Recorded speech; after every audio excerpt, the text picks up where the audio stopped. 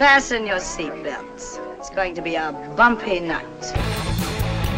I'm gonna get that gun of mine, and I'm gonna change you from a rooster to a hen with one shot. Some people call me a freak. I hate that word. I don't believe in it. Better yet, I don't believe in labels. You know, I think you're the only girl in the world that can stand on a stage with a spotlight in her eye and still see a diamond inside a man's pocket. Because I'm up at 5 every morning working my ass off. Does someone want to just tell me to my face, you're never going to give me the scores I deserve?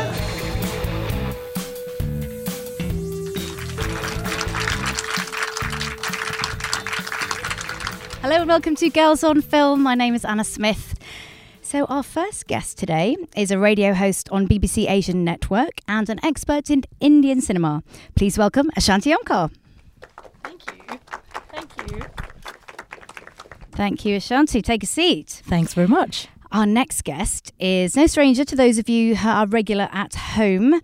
She's a speaker, an author, and an Associate Dean of Research and Innovation at the University of Salford. She is Dr. Kirsty Fairclough. Welcome to you both. I'll start with you, Ashanti. Tell us a little bit more about what you do, because your bio is very long and impressive. I'll keep it short. I've been termed as an expert in Indian cinema because I cover everything from Bollywood to the other parts of India, which is South India. And my radio show covers mainly the 4 languages of South India, Tamil, Telugu, Malayalam and Kannada. And it also covers Sinhalese from Sri Lanka. So it's quite vast. India produces some 2,000 films a year and South India has 1,000 of those.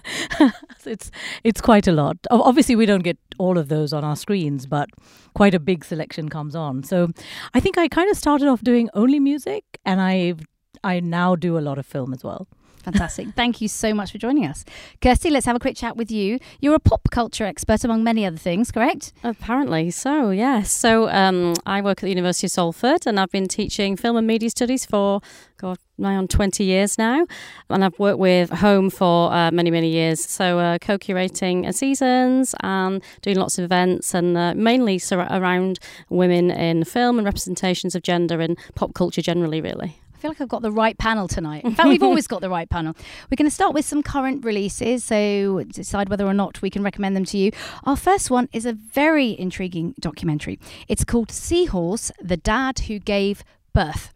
It's directed by Jeannie Finlay. It's a documentary about a British trans man, Freddie McConnell, and his struggle to conceive and deliver his own child. Let's have a look at the trailer. When I took the first vial of testosterone, quite quickly I was being read as male all the time. It's not about more male because more valid, it's just this is me. He just said, I'm a boy and I want to be a boy, and I did think, oh my God, that means I won't have grandchildren from Freddie. I've always wanted to have kids one day. Not only women feel broody. I'm going to have my own baby and I will be the dad. I love being pregnant. Everyone should experience it, shouldn't they? Especially men. Seriously awful. If men had to go through this all the time, you'd just never hear the end of it. This is a film about me having a baby, but what I feel like I'm going through isn't me having a baby or pregnancy. It's like total loss of myself. So that was Seahorse, a fascinating film, as you can see. I mean, it's utterly compelling premise. I think as you get from this, it's interesting that he is presented as a man from the very off, right from the start. So you're not really shown pictures of him when he was living as a girl. You're shown straight on in there. So it is quite an arresting, perhaps, contradiction. And I found I had a range of emotions watching the film. He also seemed kind of slightly naive at first about the journey he was going on, but the journey says a lot about gender and parenthood. I mean, Kirsty, you're a mother. What was your first response to this, and did it change as you watched the film? Well, being a mother aside for a moment, I just thought it was the most tender and delicate and beautiful exploration of a really complex subject that I was blown away by the whole way that Jeannie Finlay approached the documentary, just in a very gentle way, and allowed Freddie to tell his own story. I completely connected with him from the off. I just thought it was so beautifully told, and just gave him space to really explore what it meant to him as a person, to have that deep desire and that deep need to have a child. But what I think was also just really interesting, and you've just mentioned it, is his naivety. It's like, I don't think he had a clue what he was letting himself in for. Well, clearly not. And then it was just the kind of surprise and the shock and the range of emotions that I just thought was just so beautifully portrayed. And he makes a few really interesting points, one of which we saw in the trailer there, which was, if all men got pregnant, it would be taken so much more seriously. Exactly. Ashanti, how did you feel that kind of reflected on the sort of gender dynamic we have in society? I saw that bit and I just thought, you know what, this guy has hit the nail on the head, because he presents himself completely male, and what he went through and the hormonal changes, I think that's the major part, that if you've never had a child, I've never had a child, so I don't even understand it.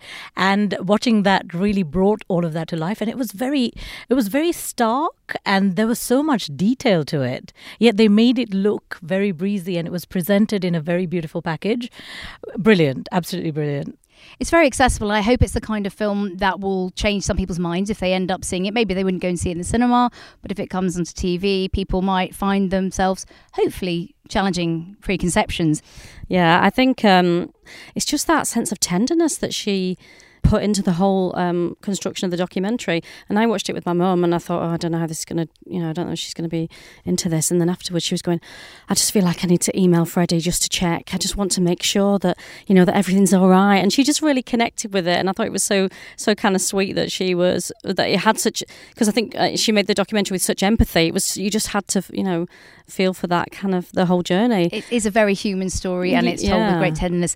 And indeed, the mother in the film could not be more accepting and amazing. Absolutely. And that must be a really tough thing, however broad-minded you are, to deal with your own child. And I thought, that she was such a wonderful example, wasn't she? Now, Kirsty, you're actually curating a season here at home, which includes Jeannie Finley's films. Tell us a bit more about that. Indeed. So we're just working on it at the moment. It's going to be in January next year, called In Her View, and it's going to be a mini-season of films looking at female documentary makers. So Jeannie Finley's going to feature in that, along with some others like Shirley Clarke and Barbara Koppel. So should be good. Fantastic. So Seahorse, A Dad Who Gave Birth is in cinemas now, and it's showing as part of Bird's Eye View's Reclaim the Frame season.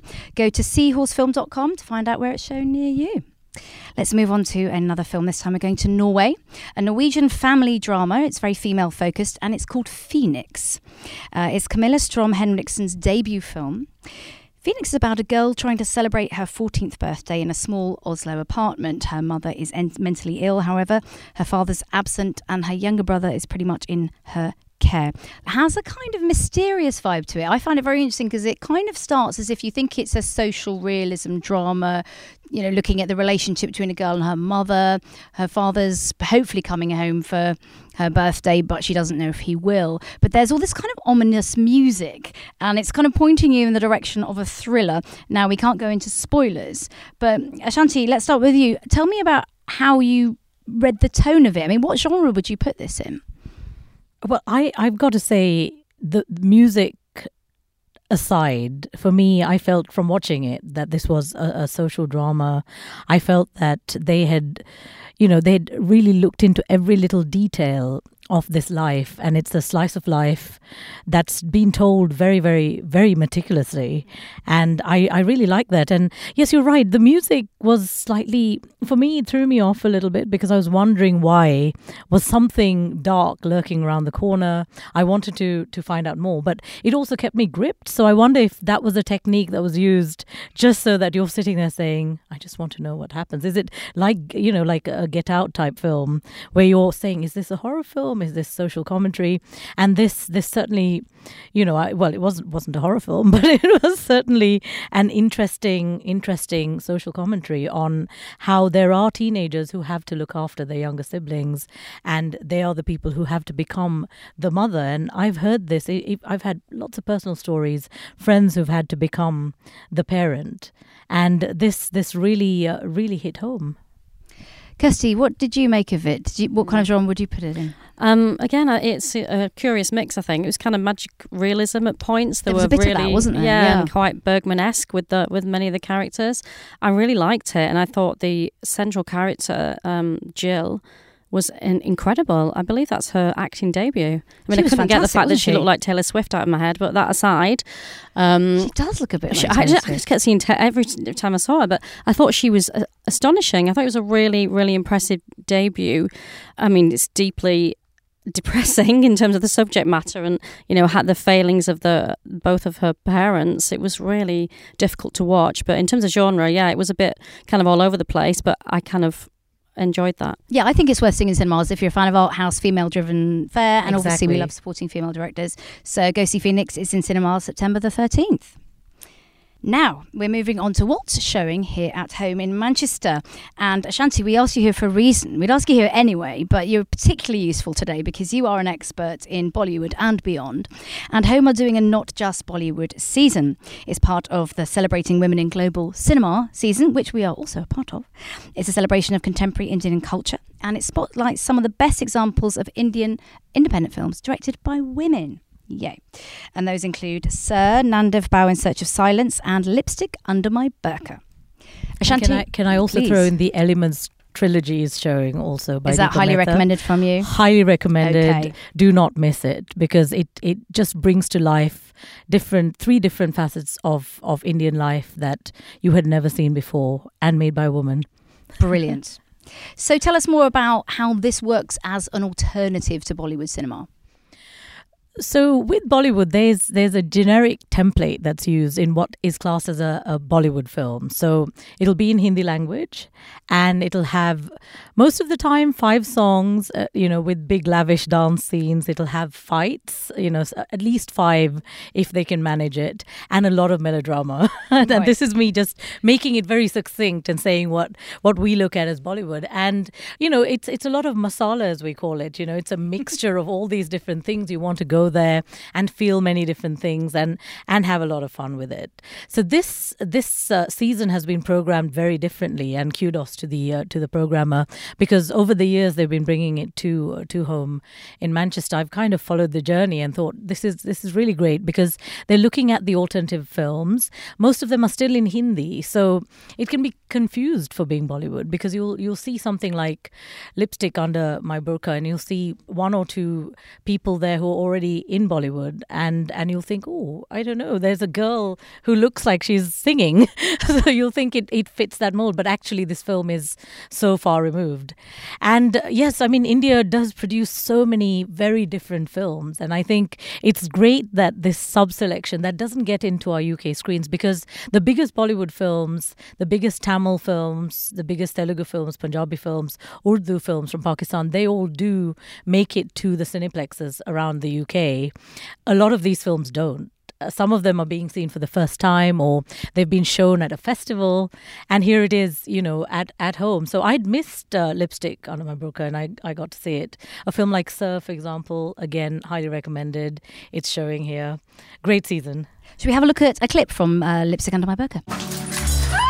Lily, Lily, Lily, Jan, Jan, Jan, bina puch hai hai, deti, Jan, Jan, Jan. So as you can see from that, it's quite a comedic film. I think it's a little bit cheesy around the edges, not the perfect film, but it certainly was educational for me because it was very different to what I'd known as Bollywood cinema. And there's a lot of sex in it. How was this received in India, Ashanti? Well, they didn't want it to release for a start. This sort of subject matter always upsets censor boards, and that kind of served as a great publicity campaign for this film because then everybody wanted to see it. And it's happened many times, but it's more wonderful that a woman had made this film, and it was about 4 women. And someone like Konkona Sen Sharma, who's in this film, she's also made another film that's at the home season called Death in the Gunj, and she's amazing as an actress. She's always proven her acting chops. Her mother is a great female director, Aparna Sen, from India, and then she does a film like this, and then she directs a film like Death in the Gunj, and you see these different facets, and it's really interesting that a film like this then had so much opposition, and then it did come out and it was well received all over the world. So it's great that people want to see an alternative, and I think they liked the Bollywood type gloss around this film, because the film does have all those elements. It's just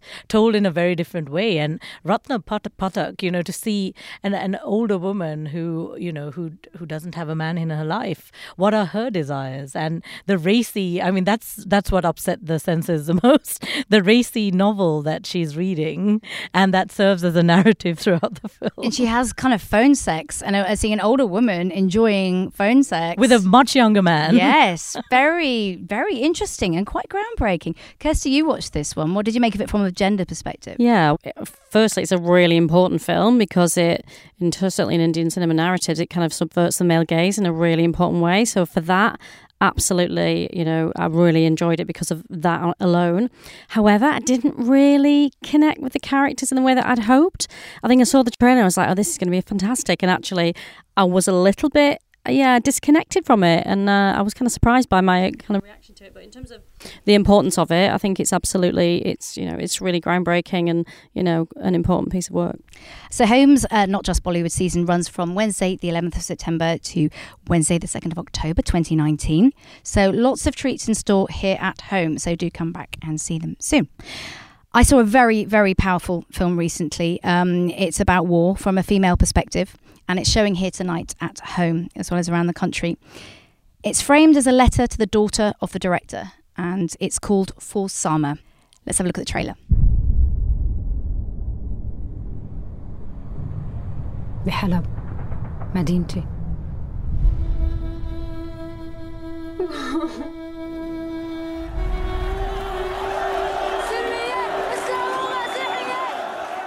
لسه عم صور. هذا الشيء اللي عم بيخلي معنا لوجودي.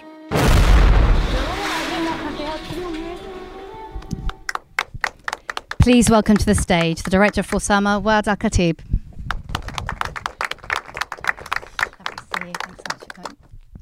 Words, congratulations on the film. Like everyone, I was extraordinarily moved by this. You were reporting for Channel 4 News inside war-torn Aleppo in Syria, and this became your first feature film. A lot of fragments of film which perhaps you hadn't intended to use became this amazing, heartfelt, personal, wonderful documentary. What inspired you to do this and to frame it as a letter to your daughter? Thank you first for being here and for everyone. It's really so honored to be today. When I left Aleppo in 2016 and we were just forced to displaced out, I was so desperate and I was thinking about everything I've did at the news, didn't make any real change in our life in Aleppo. And the situation just went through darkness more and more. And I felt that maybe no need to do anything more about journalism or media or documentary or whatever. But then I felt like I have all this material. I'm alive now. I'm survived. And of course, this is for a reason. If I don't know what this reason, I will look for that. And that's why we did For Sama. Now, you're a journalist who is a part of the community, and that strikes me as something that is such an important part of this film.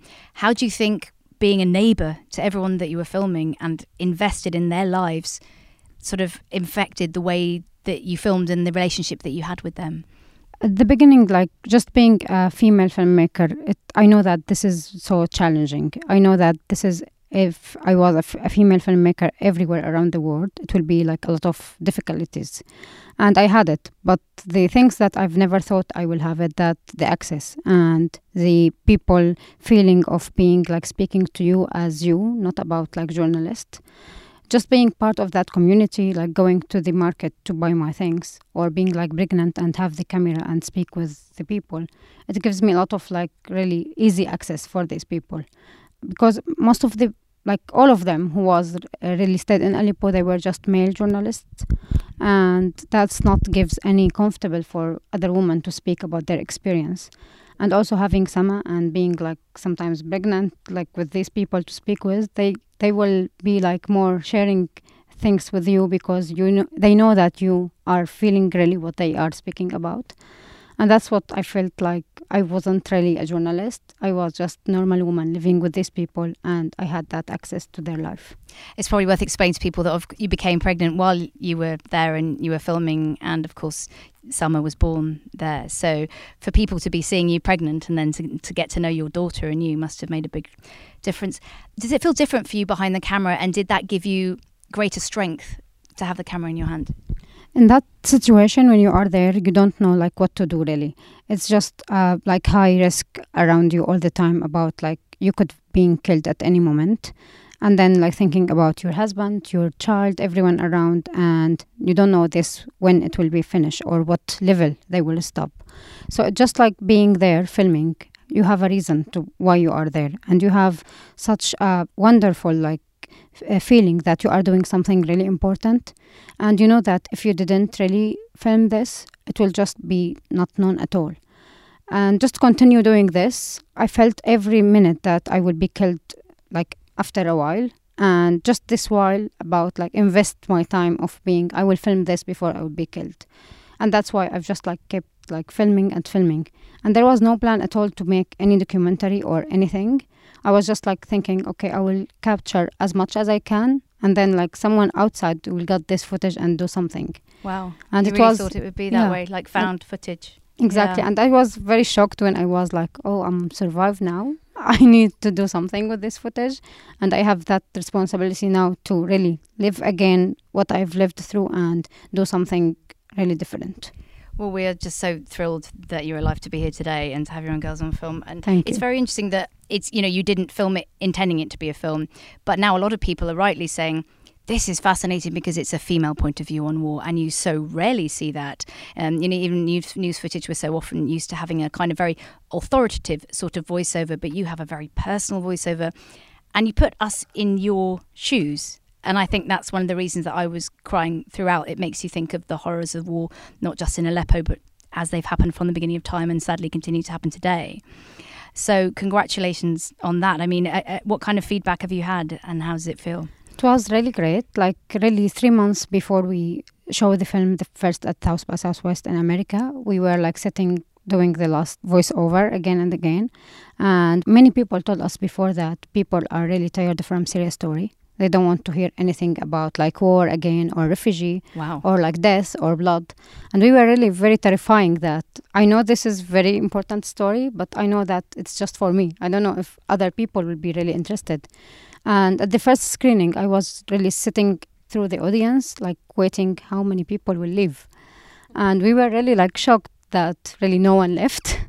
And really until now, I have that feeling in my mind, like in every screening, I feel, okay, this will be bad. And then it's not. So it was just really great. It's an astonishing film, honestly. Congratulations. And I think what is lovely about it, it shows the incredible resilience of people in the worst of circumstances. And you managed to capture some moments of happiness. What were moments that make you smile when you watch the film back today? Like it's nearly everything. Even like some of the, unfortunately, the horror that we have. Like I feel sometimes like I should smile because we were survived. I should be smile because I capture this and I continue capturing that, and now people can really see that. The main things about the whole idea of the film that unfortunately what we've went through 3 years ago, it's still happening until now. And that's like the film is one side, but the other side that we need to take action after watching any film. All the other films are really important, really great, and all of them, they have like one way to make a change in our life. Maybe it's about the awareness, or maybe it's about really real action to change people's lives. And that's what we really need from cinema and from films. This is an essential film, as I said, so please everyone see it, tell your friends. It's out on the 13th of September, the special screening's already happening. We thought now would be a good time to have an audience Q&A because the audience might have some questions for you, but also my fellow panellists have seen the film and that, like me, they've been in bits all day. So Ashanti, actually, do you want to start with a question? We'll see if the audience got anything. Oh, for me, having seen it, I completely resonated. I bumped into one earlier and I was just saying to her, because I was born in Sri Lanka and it's a country that's gone through civil war, and I think we've never been able to see this side of a story. Obviously there have been children born there, and the fact that you had that camera rolling and you decided to capture as much of it, I felt was it just I have goosebumps just thinking about it. It's a beautiful film. Please all go and watch it. Any response from you, Kirsty, your question? Yeah, absolutely. I just want to say thank you for making it. It is essential viewing, and also as a mum, I completely so many elements of that. I can't even imagine what you and your family went through. So yeah, it's really is an incredible documentary. Has anyone here got a question for Wad? Hi. I suppose what I wanted to ask was, have you had any reactions that really surprised you from audiences around the world, or particular audiences, about the film? Like, one of the great things about the audience, we've went to many places with the film, and it was really very different layers of people who like are in the industry or just like normal people from the street. And the shocked things and the surprise things, which is really great, that you feel that all people have the same feeling exactly, and it's just a united reaction. And the great question always in every screening, which really make me feel that I did it, it's when people ask me, like, what can we do? People not just watch and move, but really they have some, like, they are angry and they want to transfer this anger to something really important and make difference. Which feel, like there's still hope in this world. Whatever, like, all the countries is going for very dark maybe, or a little bit of darkness, but it's still like people really need to act and need to do something. What can we do? What can we do? It's like the first and easiest things now, to share the film and speak to people to go and watch and really go and feel 1.5 hours of normal life in Syria. And just like the fact that it's still happening until now, we've trying to build an impact campaign about stop bombing hospitals, which unfortunately it should be something like we all agree to, but it's still happening until now. And we've trying to reach like the UN, the Congress, the Parliament here in the UK, and just go to as much as we can as decision makers, tell them to come and be in my shoes in 1.5 hours and try to see like what life look like in a place like Syria, and just like make an action now, because it's still happening and we need to stop that. Well, thank you so much for your time. We really appreciate it, and best of luck with the film for summer. Thank you so much. Right, we are now moving on to Juliette Binoche films. So we're doing this because Mubi are having a season of Juliette Binoche films. They're calling it The Woman with 1,000 Faces. She really is an extraordinary actress, I think. Everyone's always going on about Isabelle Huppert, who is fantastic. Don't get me wrong, she's fantastic. But I got to say, I think Juliette Binoche is one of the greatest. Just as they say, a woman with 1,000 faces, just the amount of expressions that can go significantly through her face in a moment that say so much. I interviewed her a few years ago, and I interview a lot of famous people, and this has never happened to me before, but I came into the room and I just thought I knew her because she's always, I think it struck me because she's so good. I just went, oh, hi, as if like I've never met her before, but it just had this sense that she was so familiar because every role she'd inhabited so perfectly. So I've asked each of you to choose a favourite Binoche film. Kirsty, what is your choice? Oh, well, there's so many. I love her. I think she's fabulous. It's the intensity, I think, of her performances, which are just brilliant in everything that she does. And she's just so incredibly versatile, but has that, she's like the, I don't know, auteurist actor. I don't know, we could go there with that, but maybe I won't. I'm going to actually choose a bit of a film that does get panned quite a lot, Damage, which is the film that she was starred in with Jeremy Irons, based on the Josephine Hart novel.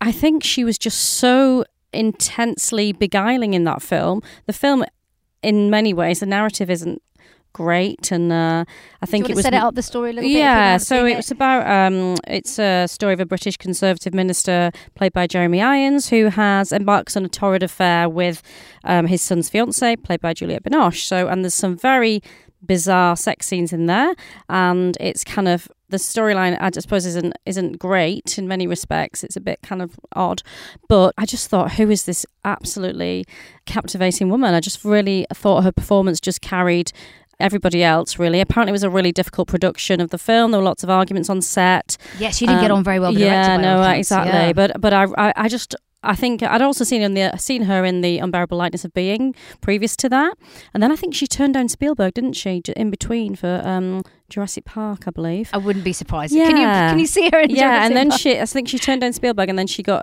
it was the Three Colours trilogy with the choice she actually made. So she's very clever in her choices as well. But in Damage, I just think she over and above everybody else in it, she just was just so intensely watchable and just so very beguiling in terms of the she's magnetic, isn't she? Yeah, and I agree. Yeah. I mean, I think the word I'd use is tawdry Damage, but in a good way. Do you know, if you want like a Sunday night tawdry film, they say Weird Sex with Jeremy Irons, which is a lot of his films actually. To be fair, I was quite surprised that movie had actually included it, because I thought, it gets, it does get kind of panned so much. And I was like, it's quite nice that actually that this, to see that film. It's quite broad-minded of them. It's because they often fun. do a lot of art house stuff, but it is on the more commercial and slightly quirky side. Yeah, exactly. We've got a total contrast from Ashanti's choice here. It is in the English language. Let's have a look at a clip and see if people recognise it. He wants us to move out. He says there could be 50 more mines in the building. He thinks I'm mad because I laugh at him. He's Indian. He wears a turban. No, he's Sikh. If he wears a turban, he's Sikh. I'll probably marry him. Really? That's sudden. My mother always told me I would summon my husband by playing the piano.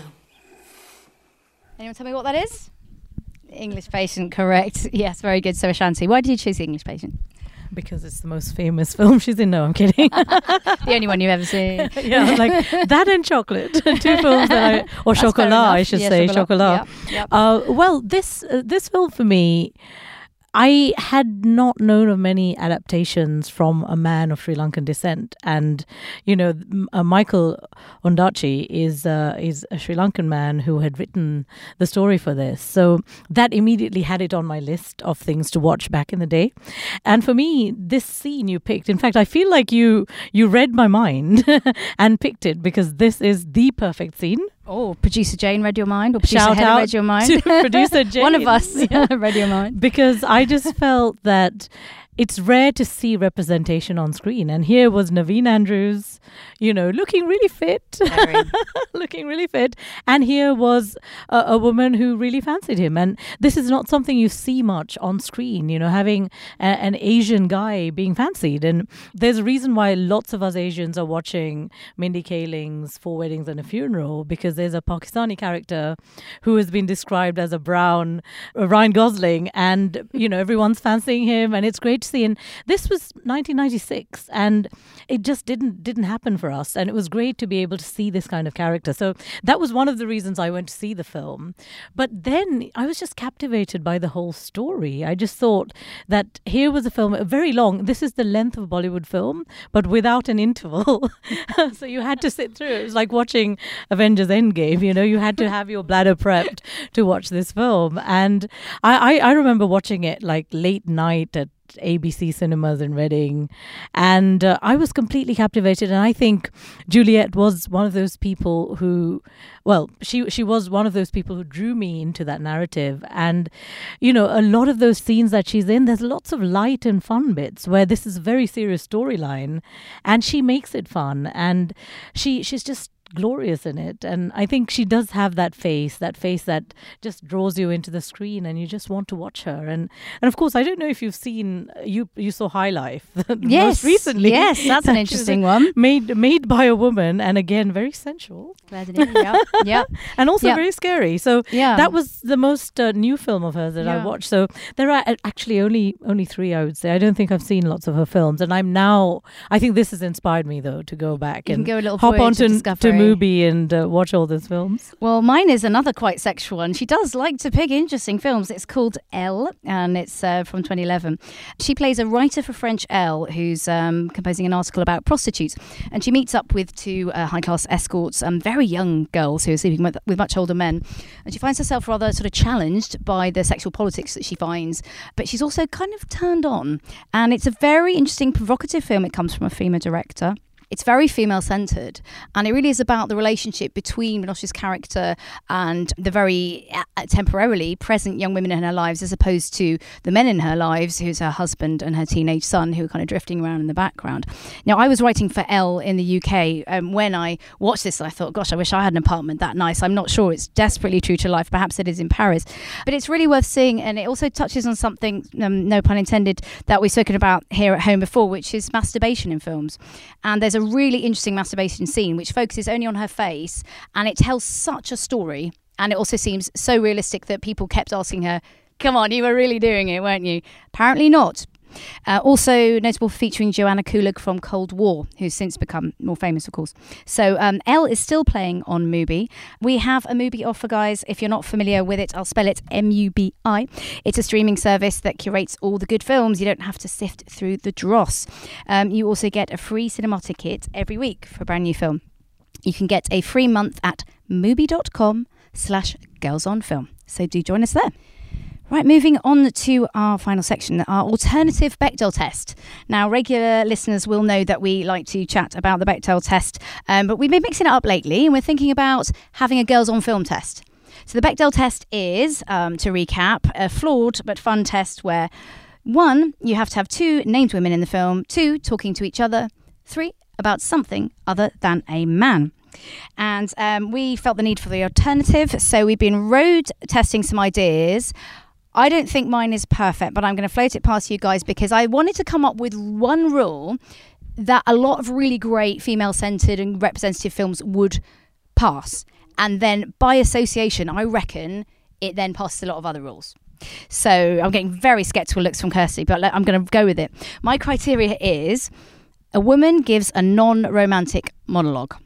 Because when you think about it, most films, most big dramas and comedies have men giving great big monologues about the world, and that's all fine. You don't get women doing many unless it's Meg Ryan telling Tom Hanks how much she loves him.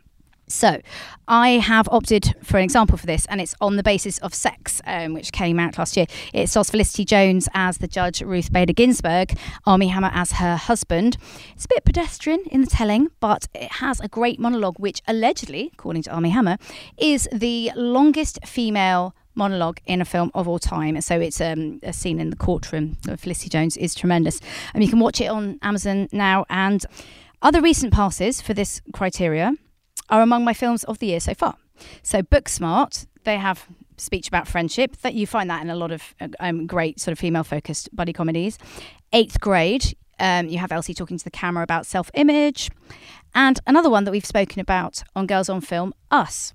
Would be a spoiler to say how Us passes, but when you think about it, Lupita Nyong'o has some very interesting, definitely not romantic monologues.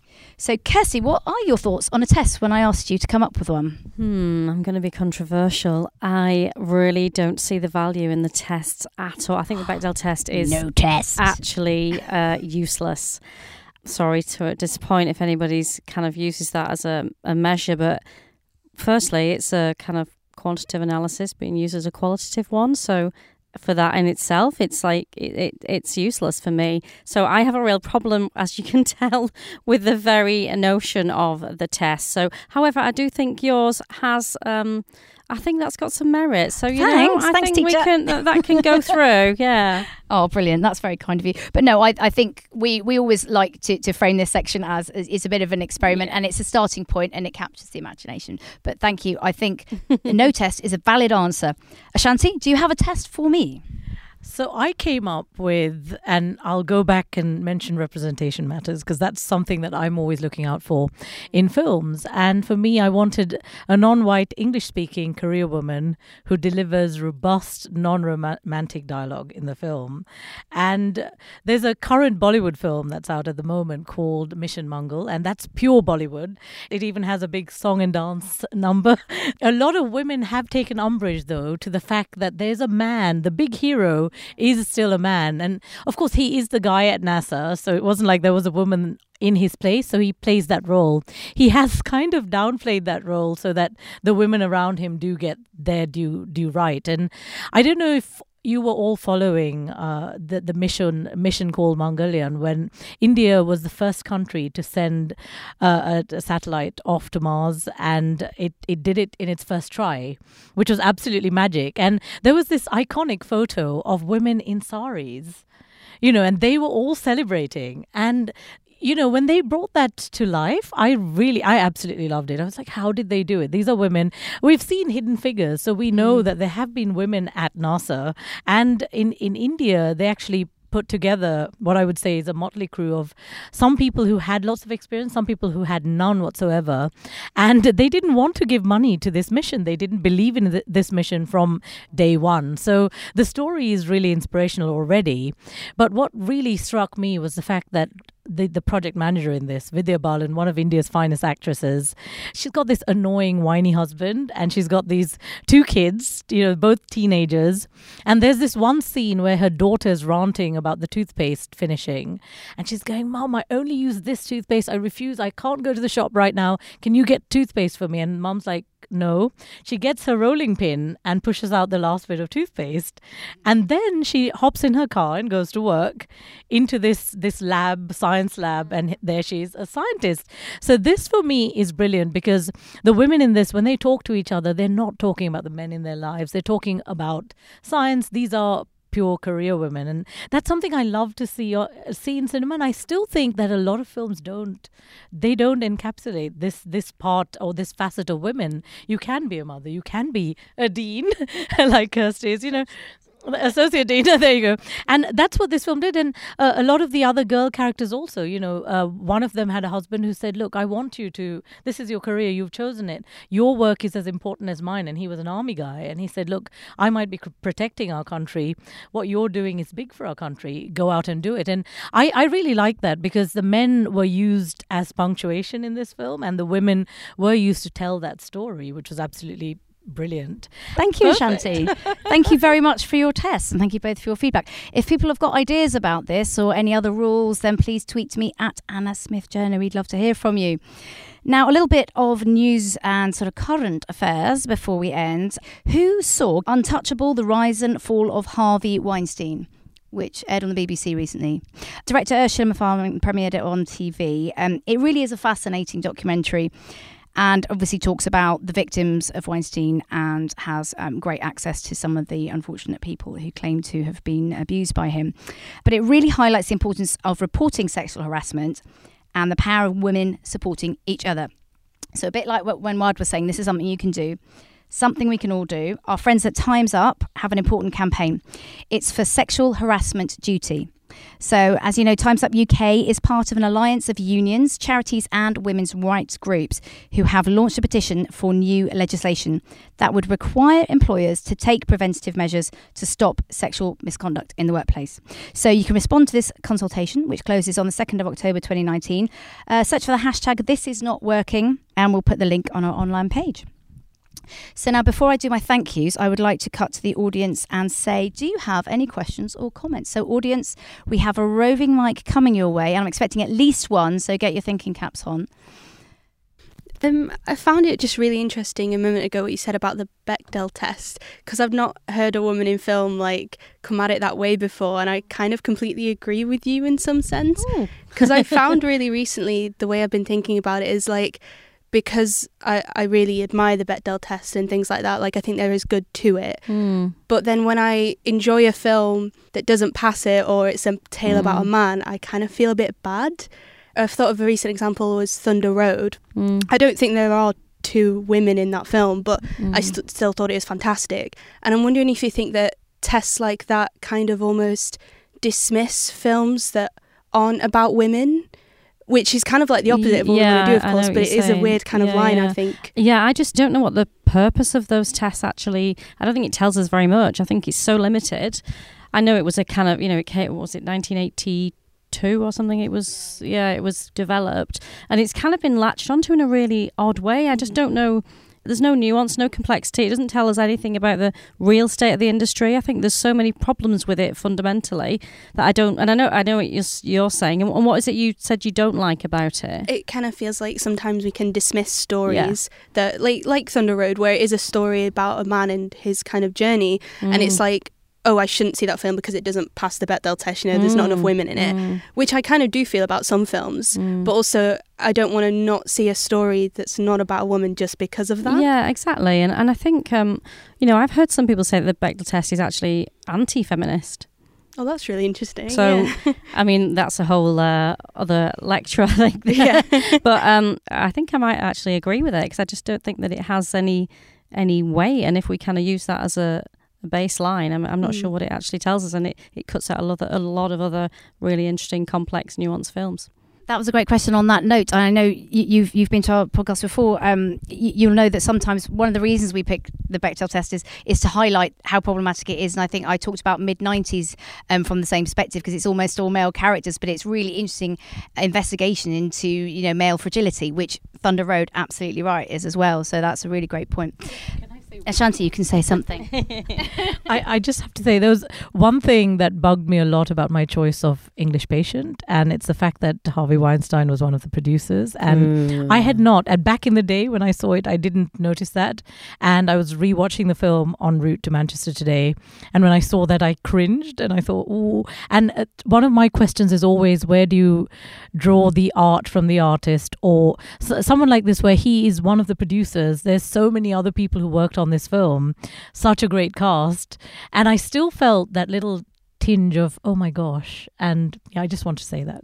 I know what you mean. I mean, if we start wiping all Weinstein films out, you know, a lot of the canon is going to be gone, sadly. But it's a very valid point, and I too wince when I see that now.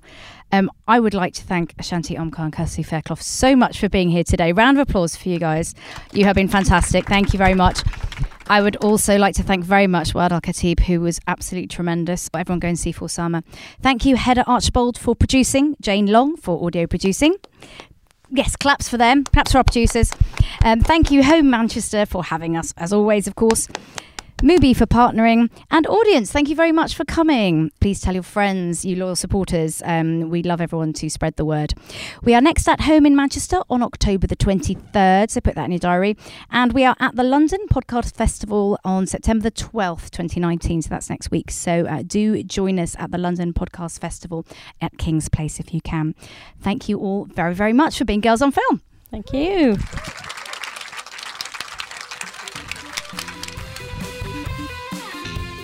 Girls on Film is an HLA production produced by Hedda Archbold and Jane Long. The word woman does not appear even once in the U.S. Constitution. Nor does the word freedom.